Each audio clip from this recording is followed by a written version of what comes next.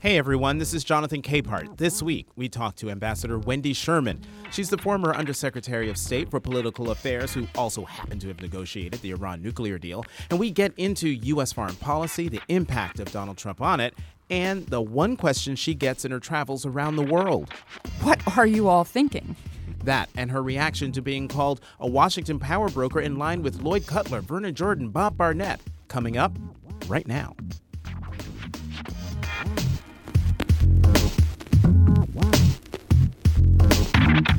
Hi, I'm Jonathan Capehart. Welcome to Cape Up. And this week we're going to talk to Ambassador Wendy Sherman, former U.S. Undersecretary of State for Political Affairs and a senior counselor at the Albright Stonebridge Group.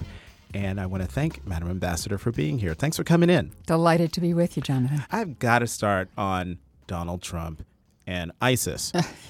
At a campaign rally, Donald Trump said that President Obama, quote, is the founder of ISIS and that Hillary Clinton is the, quote, co-founder. He then repeated that assertion both on CNBC and the Hugh Hewitt radio show the next day. Talk about the impact of that kind of talk has had on the perception of U.S. foreign policy abroad. Well, actually, Jonathan, it's almost as if Donald Trump is channeling Vladimir Putin. Because Putin has held the conspiracy theory, as have many in the Middle East, that somehow, those who are nefarious in the Middle East, that somehow the United States, through a conspiracy, has created this horrific, horrendous, barbaric terrorist organization. And both Putin and the nefarious actors in the Middle East are doing that because they want America to go into decline. They want America to be less powerful in the world. So Trump, by doing this during the campaign, not only is wrong, it was al-Zakari that founded ISIL or ISIS or Daesh. It is very, very worrisome what he's doing. You know, we were both at the Brussels Forum this past March, and everywhere you turn, and I'm sure this happened with me, and I'm sure it happened with you, everybody wanted to talk about Donald Trump. And I can only imagine that your foreign policy circles are in a constant state of hair on fire, especially when the possibility of a President Trump having control of the U.S. nuclear arsenal comes into play. Absolutely, Jonathan. I have been, since I've been out of government, to the Middle East, to Asia, to Europe, and everywhere I go, I get asked the same question, what are you all thinking? And I think the thing that is most concerning is that this is not a sort of entertainment. This is not a reality show. This is reality. And in reality, only the President of the United States can take us to nuclear war, can launch nuclear weapons. He alone makes that decision. And for someone who gets slighted by whatever anyone says, can't take any critique, and so one just imagines if someone looks at him the wrong way that he might decide, and he has said that he might use nuclear weapons. What are they for if we're not going to use them? Which is such an extraordinary comment. The reason we have them is as a deterrent, so we never have to use them. And when he has said, well, maybe we should let Japan get nuclear weapons, we should let others get nuclear weapons, then they can take care of North Korea with its nuclear weapons, he has no idea that the United States could be destroyed in 30 minutes or less. But there are a lot of Americans out there who hear that and go, well, yeah, absolutely. Why shouldn't we? We've got them. Why shouldn't we use them? Why shouldn't we let people know that we will use them? Why shouldn't we let Japan and South Korea have nuclear weapons to defend themselves? Because then that's one less thing that the United States has to do. Well, because if you start a nuclear war, it will end with the destruction of the United States of America. So you talked a couple of times about 30 minutes. In 30 minutes, the United States could be destroyed. Yes. But the president has even less time to decide what to do. Isn't that right? I've seen written 6 minutes. 6 minutes, probably. What happens is the president is given a reason why, in fact, he has to take action. He opens up that code book that travels with him and that's all the of the time. That's the football. The football is a leather-bound steel case. Right. It's a leather-bound steel case. Inside that steel case is a set of a code book, in essence, where it says you can do this kind of attack or this kind of attack or this kind of an attack. And then he carries with him a plastic card, which are security codes, that's the biscuit, that allow him to then put in codes, in essence, that say it is time to launch a nuclear weapon. And that weapon can be launched by sea, by air, by land. And depending upon which weapon he chooses and to do what, it can happen incredibly quickly given whatever the target is. And quite frankly, although the Secretary of Defense confirms that in fact it's the right security code, he cannot veto the president's decision. So the president of the United States alone can take us to a nuclear war. And I talked to Malcolm Nance, who's a fellow MSNBC contributor, and he is a terrorism analyst there. And he was the one who impressed upon me the importance of this one piece of U.S. foreign policy that is probably the overriding issue for him, the fact that there is no one who can stop the president of the United States from launching a nuclear attack once he or she has decided to do so. And when I asked, wait, what do you mean? Like, what? There's got to be something. And he said the only way to prevent it from happening is if the president is tackled. The president is tackled, or before he or does the biscuit. Right, or someone in the chain of command decides they're not going to obey the orders of the president of the United States. Which is illegal. And every one of our fine military is trained to follow the commander-in-chief. You know, it's just not a risk we should take with someone who is as changeable, as thin-skinned, as unknowledgeable about the issues in front of us and the real challenges that we face as a country to our national security. So nuclear weapons and the use, or God forbid, the use of nuclear weapons is one part of the foreign policy discussion I never thought we would be having this year, let alone any year.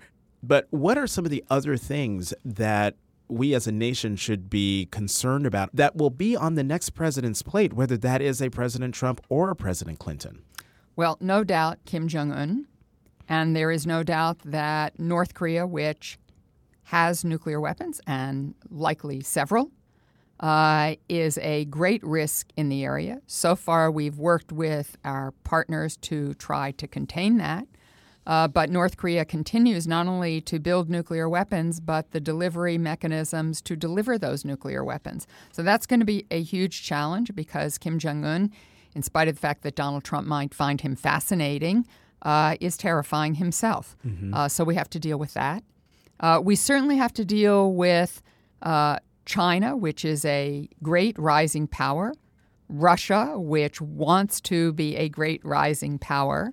And in both cases, there are places where we can cooperate and work together and places where we are going to have to challenge and sometimes confront. These are very complicated relationships, and we need someone who knows how to navigate such difficult relationships. You know, Mitt Romney famously said in one of the 2012 debates that Russia was the greatest enemy the United States faced, and he was laughed at then. I admit I was one of those people, but no one's really laughing now. From where you sit, is Russia the greatest enemy we face, or is it some other nation, maybe North Korea? Or, as you were just talking about, is it non-state actors like ISIS that we should truly be frightened about? Well, look, I think that terrorism is number one on Americans' minds because in their everyday life, they want to know that they can go to a nightclub, that they can go to a mall, that they can go to a movie theater and not have their lives at risk by a terrorist act in a truly barbaric way. So I think for people's day-to-day lives, that's the greatest fear and anxiety. I don't see Russia or China or other great powers as enemies. There are things that we do not want them to do. Putin is clearly trying to gain greater power, and he is the KGB agent that he has always been. And he does want to control a territory. That's why he tried to annex illegally Crimea. Now the Ukrainians are pushing back, and he doesn't much like that. So we have a lot to be concerned about where Russia is concerned. We don't want them to challenge the Baltics. There are many of our partners and allies in Europe who are quite concerned about Russia, and we want to make sure that there is protection. You know, it's part of this whole business that Trump has also talked about where NATO is concerned, right, where he has said we need to get rid of NATO because why should we come to the aid of all of these countries under Article 5, which would require us right, to an attack on one is an attack on all, which is what Article 5 is. Why would we do that when they haven't paid their full dues by increasing their military budgets? Right. You know, this isn't a building transaction. This is not like constructing a hotel or a golf course. This is an alliance. It's not transactional. And more importantly, Article 5 has only been invoked once. When was that? That was right after 9/11. When NATO said it was going to come to the defense of the United States of America and went with us to Afghanistan. So the great irony of what Donald Trump has said is the one time Article 5 has ever been invoked was for the security of the United States of America.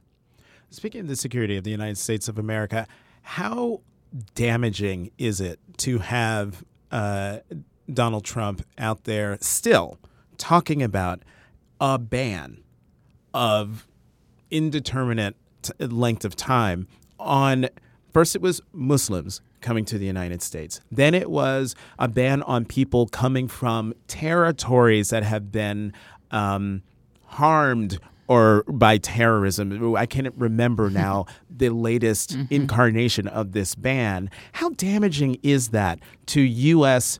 security and also to our foreign policy? I would say it is damaging in many ways because it's also damaging to our very values.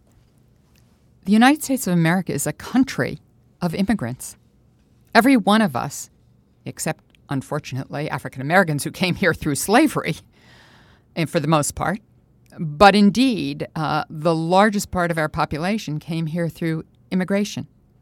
And it has always been sometimes the latest group that came was scared of the next group that came, but we figured out how to integrate everyone into our society. That's our great strength. That's our great resource. So it undermines basic American values. But even beyond that, we rely on majority Muslim countries to work with us to stop ISIL in the Middle East. To say they can't come here, while at the same time saying we want their help and their assistance, is absurd. I talked about hearts and minds a moment ago. We are saying to Muslims all over the world, you're not wanted here. Well, that'd make me pretty angry if I was an upstanding Muslim going about my life. And that might create an opening for ISIL to recruit those folks who now have a new grievance against the United States. So, you know, coming to this country, you have to go through an awful lot of procedures to get into the United States. It takes a long time.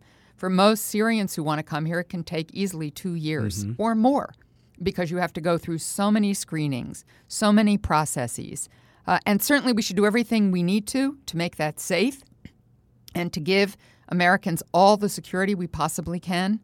But to ban any group just on the basis of who they are is one of the most anti-American things I can think of. Now, you know, I like to ask folks who I know, who know my interviewees for questions or insights I couldn't possibly think of on my own. So let me read you something a mutual friend wrote. This person wrote, she's one of the exceptionally few women to have this full-bodied career, the Washington full-service professional, really few, being the Lloyd Cutler, Vernon Jordan, Bob Barnett as a woman. Very, very, very rare. Lloyd Cutler, mega lawyer, former chief counsel to President Carter. Vernon Jordan, mega lawyer, confidant to presidents, most notably President Clinton and President Obama. Bob Barnett, mega lawyer. He has advised President Clinton. He is, I know, has advised Secretary Clinton. If you have a book or a television contract, he's the guy to go to. He's my lawyer for my MSNBC contract. How does it feel to be grouped in there? Lloyd Cutler, Vernon Jordan, Bob Barnett. When I saw those names are instantly recognizable in Washington. And to have Wendy Sherman. Well, I don't think of myself that way. I have great admiration and respect for all three of those men who are truly extraordinary and have been extraordinary, both private and public servants to our country. We all who are in some public spaces as well as private space, there are two of us. There's Wendy Sherman, and then there's Wendy Sherman. And I live with the former. That's somebody who's married to Bruce, mother to Sarah, grandma to Ezra and Oscar, has to fix breakfast in the morning and get the laundry done, and think about what the future is going to be for my grandchildren. And then I have the privilege and honor of being the other Wendy Sherman, who maybe can do something about that future so that my grandkids and everybody else's grandkids can have a future which will be better than the life that I've had, which has been pretty terrific. So having helped so many others break those glass ceilings, what's the number one lesson you've learned that you would impart to the generation coming up for them to be successful? Well, I was very privileged to give a commencement speech for Johns Hopkins School of Advanced International Studies this year. And the theme of the speech, I gave a couple of others as well, was, I wish you an unexpected life. I tell young people, don't have a 5-year plan or you'll miss the best opportunities. When I started out, I had an undergraduate degree in sociology and urban studies. I was early in my career director of child welfare in the state of Maryland. Then I went into politics and did that for a long time, and then got a call one Sunday night from Tom Donilon, who also is well known here in Washington, who knew the person who was about to become Secretary of State, Warren Christopher, because they were both lawyers at O'Melveny, though they didn't really know each other. They were on opposite sides of the United States because Chris was in California and Tom was here in Washington. And he said, Warren Christopher would like to see you. I said, really? So I went and saw Warren Christopher, and he and the President of the United States, Bill Clinton, were interested in my becoming the Assistant Secretary for Legislative Affairs for the State Department. I ended up doing that. That was about 25 years ago, and I've only done national security and foreign policy since. But if you'd asked me when I graduated college and then when I got my master's degree in social work as a community organizer, whether that was what I was going to do in my life, I would have said, really? So I wish everybody, every young person, an unexpected and rich and rewarding life. Ambassador Wendy Sherman, thanks so much for coming in. Thanks, Jonathan. Thanks for listening to Cape Up. Tune in every Tuesday. You can find us on iTunes and Stitcher. You know what? Do me a favor. Subscribe and then rate and review us. I'm Jonathan Capehart of The Washington Post. You can find me on Twitter at CapehartJ.